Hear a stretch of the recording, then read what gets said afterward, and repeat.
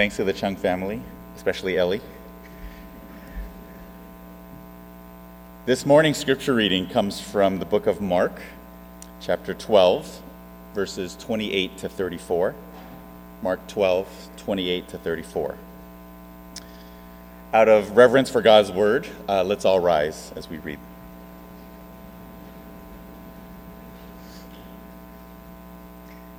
And one of the scribes came up and heard them disputing with one another.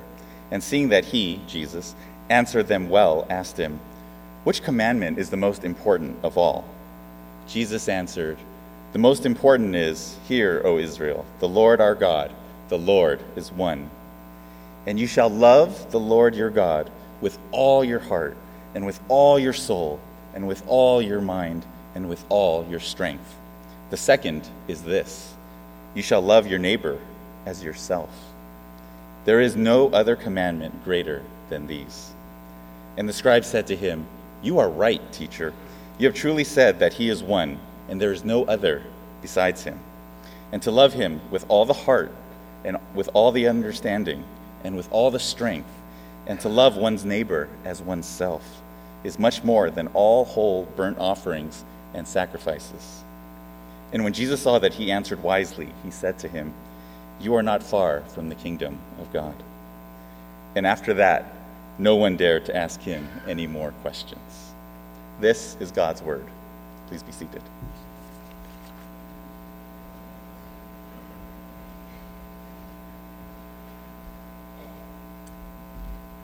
Good morning.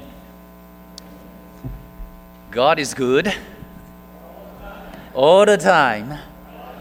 Amen. Amen. There was this article in the Wall Street Journal trying to explain that real love does not come from God. Instead, love is just a bunch of chemical reactions in your brain. According to the article, according to the article, Valentine's Day is here to get ready to send and receive heart-shaped chocolates and cards decorated with big red hearts. But wait a minute, not so fast. Neuroscience has discovered that heart has very little to do with romance. For accuracy, you should send your main squeeze, your sweetheart, a Valentine's Day card with the image of what? With the image of squishy gray blob, evocative of rotting cauliflower, and that is the brain. Because that's where romance really resides. And instead of saying, "I love you," the knowledgeable lover would say, "Darling, every time I look at you, dopamine floods my caudate nucleus." Well, I don't know what that means. But like I said, knowledgeable lovers, probably they are scientists. I should know. But anyway, love and attraction are all tangled in this convoluted wiring of the brain. That's what they claim. So what is love? Neuroscience tells us that love is a condition involving neurons, and neurotransmitters, hormones, receptors, and circuits in your brain.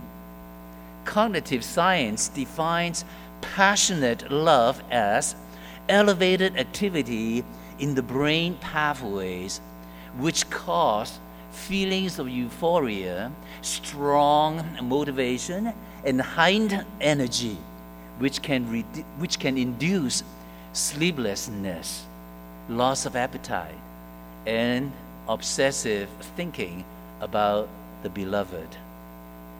You know, the mistake that this article makes is failing to distinguish love based on doing what is right versus love based on feelings, emotions, biochemical reactions within the brain.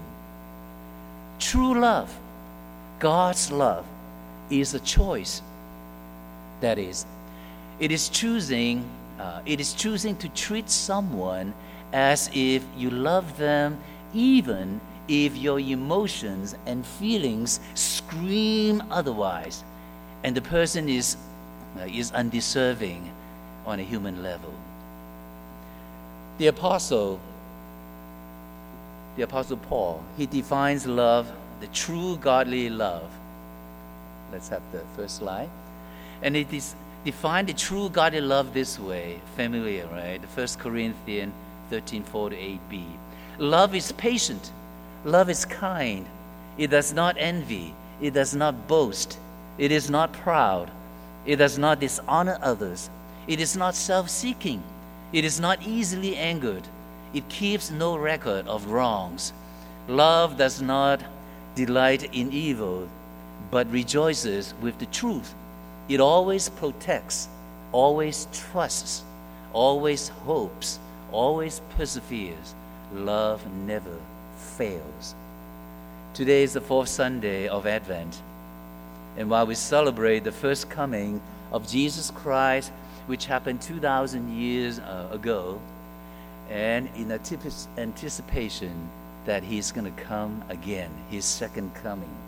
During the season of Advent, we as Christians are reminded that we live in the end times, that we need to re-examine ourselves, confess our sins, and repent from it. Live out the life of Jesus, and to be ready for the second coming of Christ. During the last 3 Sundays, we lit the candles of hope, peace, and joy. And then today, earlier, the Chong family, they lit the candle of love. John 3:16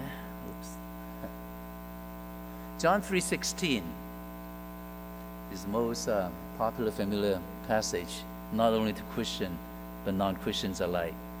For God so loved the world that He gave His only Son, that whoever believes in Him should not perish, but have eternal life. Indeed, there can be no greater love demonstrated than for God to give up His own Son, in hopes that all who believed in Him may have the ultimate gift of eternal life in God's kingdom. Now you know that God loves you. God loves the world. But let me ask you this question. Do you know what God wants from you? Do you know what God wants from you? This is the question that every person has to answer. You need to know what God wants from you. That knowledge would be very important to how we live our lives. It would change the way you think. It would change the way you speak. It would change the way you act or react. It would change your thoughts and your attitudes, on and on. So let me ask this question again. Do you know what God wants from you? More than anything else, let's learn from our Lord Jesus Christ what God wants from us. And let's read today's scripture reading, taken from Mark, chapter 12, 28-34. And this whole passage is considered as the great commandment. The great commandment. I tell you what, if you can see from far, let's read it together, please. And one of the scribes came up and heard them disputing with one another. And seeing that he answered them well, asked him, which commandment is the most important of all? Jesus answered, the most important is, hear, O Israel, the Lord our God, the Lord is one. And you shall love the Lord your God with all your heart, and with all your soul, and with all your mind, and with all your strength. The second is this, you shall love your neighbor as yourself. There is no other commandment greater than these. And the scribe said to him, you are right, teacher. You have truly said that He is one, and there is no other besides Him. And to love Him with all the heart, and with all the understanding, and with all the strength, and to love one's neighbor as oneself, is much more than all whole burnt offerings and sacrifices. And when Jesus saw that he answered wisely, he said to him, "You are not far from the kingdom of God." And after that, no one dared to ask him any more questions. In this passage, Jesus provides a Christian form of the Jewish Shema, labeled by some as the Jesus Creed, which sums up the 10 Commandments, the relationship of the Christian with our God, and that's sort of the vertical relationship or aspect of life. And then also with others, the horizontal aspect. Verse 28, and one of the scribes came up and heard them disputing with one another, and seeing that he answered them well, asked him, which commandment is the most important of all? Recognizing Jesus' good answer against the Sadducees in the previous section, one of the scribes then asked Jesus, which commandment is the most important of all? There's no such an easy answer to this question. There are many commandments from God in the Bible. If you open your Bible at the beginning, the first 5 books, which is called the law, they showed us that what pleases God. For example, you find 10 commandments in which God said, "Don't steal, because that hurts people I love and destroys community. Don't commit murder, because that kills people I created." The rabbis or the teachers of the law, they counted up these commands, and they came up there were 613 commandments in the law. They debate which of these 613 commandments was most important. Which one was the core? Is it more important not to murder, or it is more important not to steal? Which commandment? If you get it right, does it mean that you have pretty much everything else right? That you are living in the will of God and doing what pleases Him? Is that what it is? When the scribe asked the question, he was both trying to test Jesus, and also he honestly seeking an answer, having recognized Jesus' wisdom. How did Jesus answer? Let's look at verses 29 to 31. 29. Jesus answered, "The most important is, hear, O Israel, the Lord our God, the Lord is one. This is the first part of the Jewish Shema. The Hebrew word Shema means hear, and it refers to 3 passages from the Pentateuch in the Old Testament. Deuteronomy 6:4, also Deuteronomy 11:13 to 21, and then Numbers 15:37 to 41. And it formed the important part of the Jewish evening and morning prayer, and is used as a Jewish confession of faith. It also formed the basic credo of affirmation of Judaism, and the essential part is here. The monotheistic confession that Yahweh, the Lord, is the one and only God. This was the core affirmation of Judaism and also Christianity, and was the core command that made idolatry, the worship of other gods, an ultimate sin against God. And then in verse 30 and 31, Jesus continues, and he said, "And you shall love the Lord your God with all your heart, and with all your soul, and with all your mind, and with all your strength." The second is this: you shall love your neighbor as yourself. there is no other commandment greater than these. To better understand these two verses, let's revisit the Ten Commandments, also known as the Decalogue. The Ten Commandments are 10 laws in the Bible that God gave to the nation of Israel shortly after Exodus from Egypt. The Ten Commandments, recorded in Exodus 20 and also Deuteronomy 5, are essentially a summary of the 613 commandments contained in Old Testament law. And let's look at them briefly. The Ten Commandments. The first one, you shall have no other gods before me. Second, you shall not make yourself an idol. Third, you shall not misuse the name of the Lord your God. Fourth, remember the Sabbath day by keeping it holy. Fifth, honor your father and your mother. Sixth, you shall not murder. Seventh, you shall not commit adultery. Eighth, you shall not steal. Ninth, you shall not give false testimony against your neighbor. 10th, you shall not covet. The first 4 commandments deal with our relationship with God, and then the last 6 commandments deal with our relationship with one another. The two commands in verses 30 and 31 sum up the 2 tables of the 10 commandments. The first 4 encompassing love of God, and then the last 6, love of neighbor. We all understand that the most important command is to love God with everything we've got.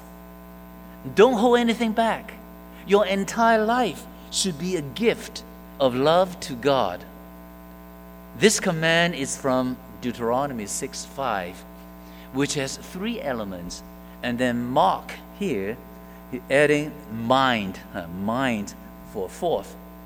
The purpose in all the lists is to call for loving God with all we have, with all our whole being, totally and in every facet of our life. Loving the Lord with all your heart, which includes understanding, feeling, and spirit, with all your soul, which refers to one's entire life, with all your mind, that is, your thinking, volition, and with all your strength, that one's energy, might, and power. There's a great deal of overlap between the terms. And Jesus likely here intended for them to be taken together to love God with all we have. Then Jesus said, there's a second most important command. It's closely related to the first. Love your neighbor as yourself. This is the second summary command, meaning that the love of others is based on the growth out of the love for God. It comes from Leviticus 19:18, which for the Jews meant primarily a love for the people of Israel. But here, Jesus extends the neighbor to encompass all fellow humans. Therefore, our neighbor is not just a fellow believer or one from church or from the same socio-economic or ethnic group. A neighbor is anyone we encounter, anyone who needs help. And here, as yourself means to love others just as much as you love yourself. And all of us, by nature, are concerned for our own well-being and needs. And this does not mean a self-centered attitude, for Christ has demanded that we serve and put ourselves last.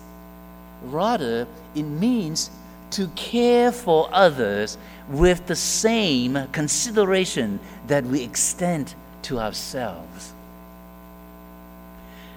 In their 2018 book, The Way Back, How Christians Blew Our Credibility and How We Get It Back, the authors, Phil Cook and Jonathan Bach, they said in 1997, Stan Dobbs left a career in the computer industry and packed up for a seminary in Fort Worth, Texas.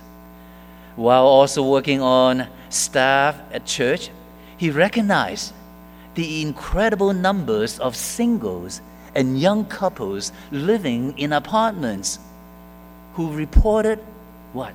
Who reported feeling lonely and unable to connect with other people. It's one of the great ironies of our culture. Multiple families packed into a single building who don't know or rarely come in contact with one another. 50% of the population of Dallas live in apartments, Stan said at the time.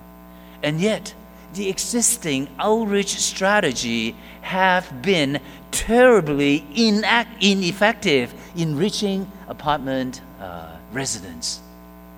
Stan had an unusual idea, and in 2000, he launched an organization called Apartment Life in downtown Fort Worth with the goal of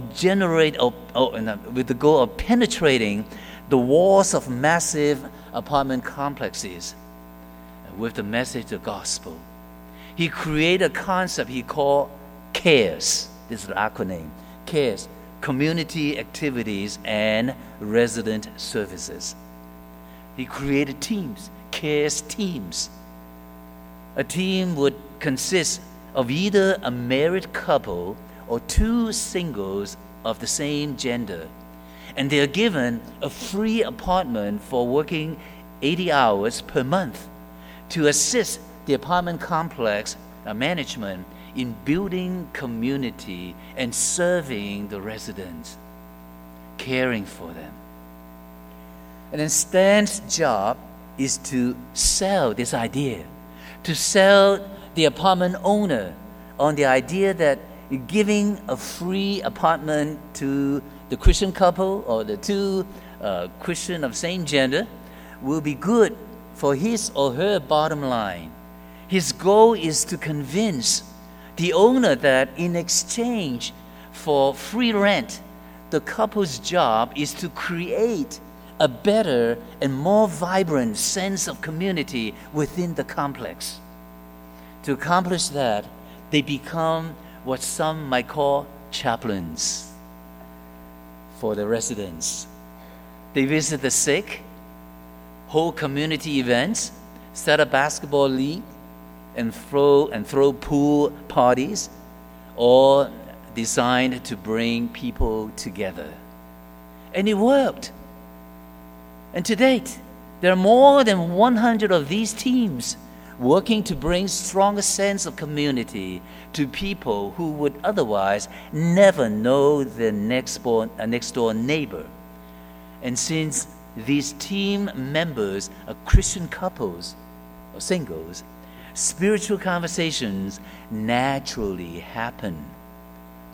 Even though Apartment Life, the organization, Apartment Life, is driven by a Christian commitment, driven by Christian commitment, Their parent owners, they could not be more thrilled.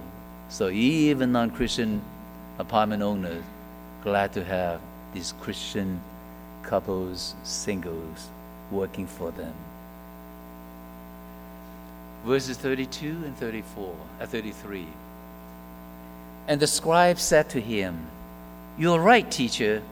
You are truly said that he is one, and there is no other besides him, and to love him with all the heart, and with all the understanding, and with all the strength, and to love one's neighbor as oneself is much more than all whole burnt offerings and sacrifices." By saying, "You are right, teacher," You have truly said that He is one, and there is no other besides Him. The scribe is acknowledging Jesus is a true teacher of Torah. And here, Mark stretches the scribe, summing up both of Jesus' points to make them all the more emphatic for the readers. Love of God and the resultant love of neighbor are key elements of what it means to be members of God's community. The actual point is this: sacrifices are essential, but the sacrifices of the heart are given more so.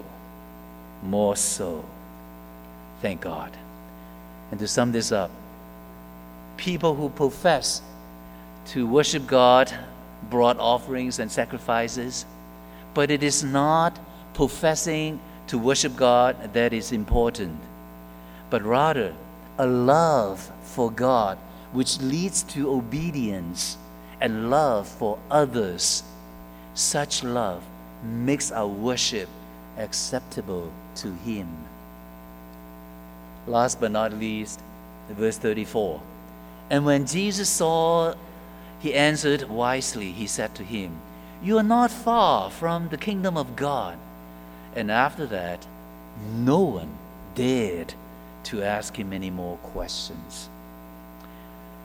Several have noted the contrast between the rich young man in chapter 10, who likewise centered on the commandments, but failed to enter the kingdom because of his possessions.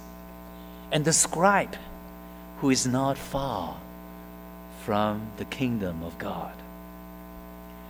Because of this scribe's humility and understanding of God's true purpose, he was not far from accepting Jesus as the Christ. He was on the verge of becoming part of the kingdom community. And after that, no one dared ask Jesus any more questions. The leaders are forced to acknowledge Jesus' absolute victory over them. Once again, Jesus silences his critics. In the very center of the authority, the temple courts, Jesus had demolished their arguments. So in conclusion, let me ask you the question I asked you earlier. Do you know what God wants from you? And the answer is, love God.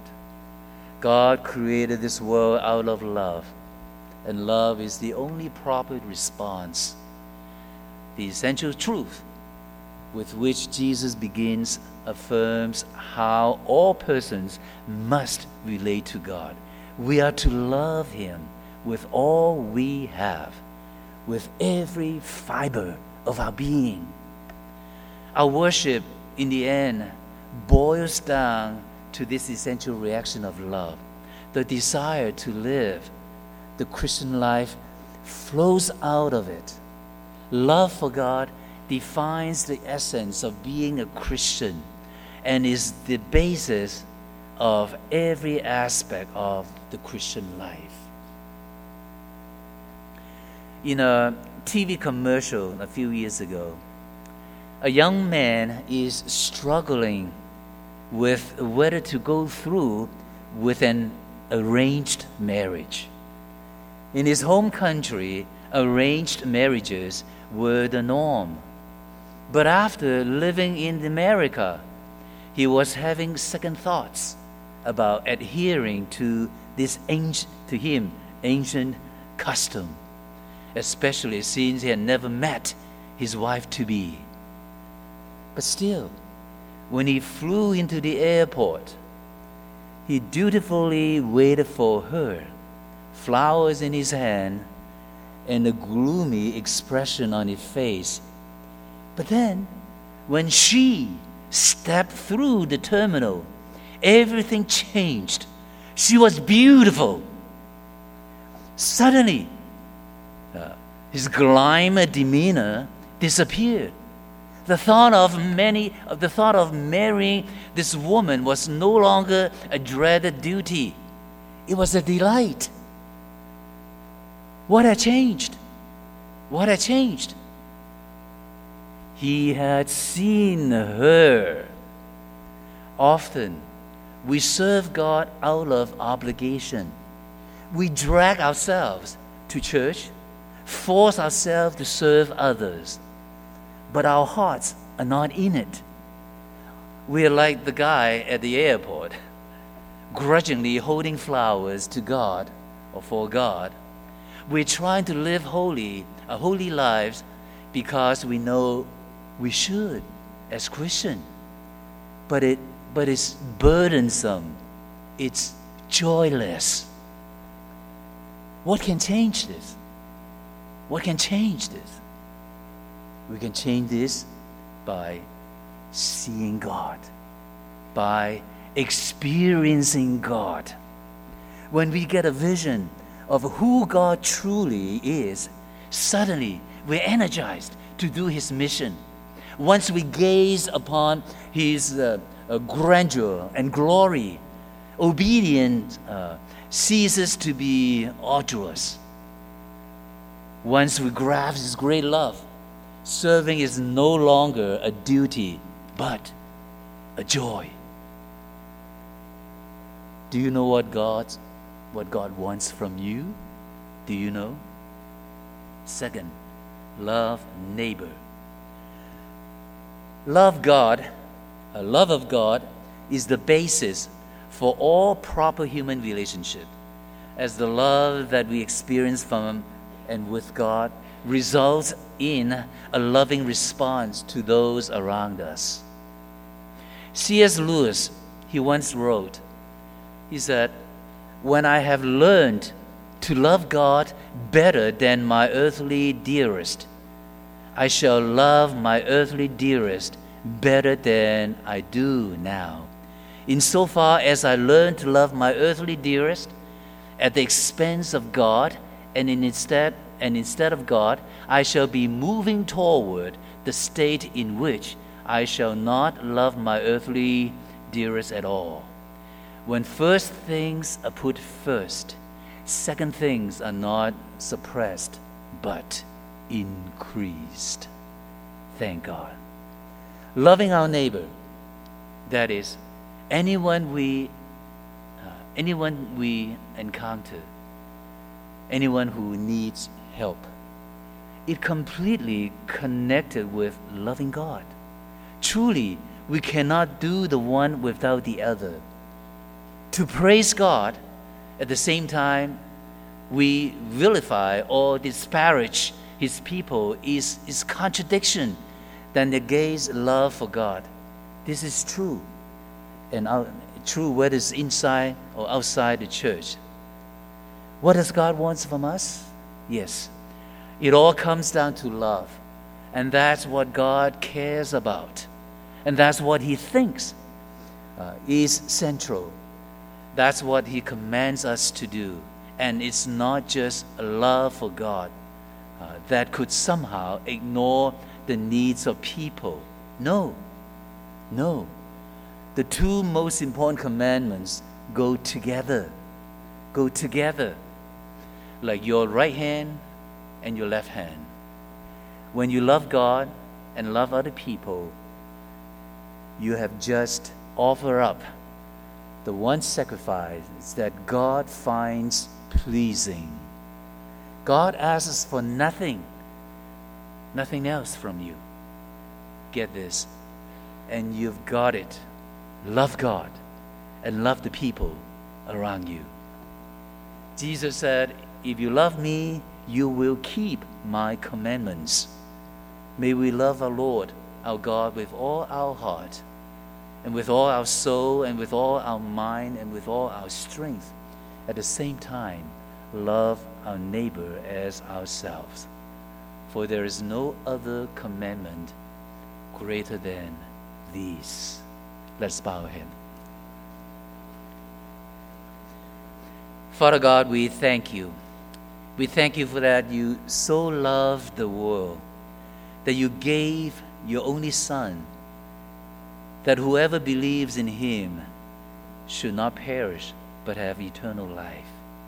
Father God, help us to love you with all our hearts, with all our souls, and with all our minds, and with all our strengths. At the same time, help us to love our neighbor as ourselves. In Jesus' name we pray. Amen.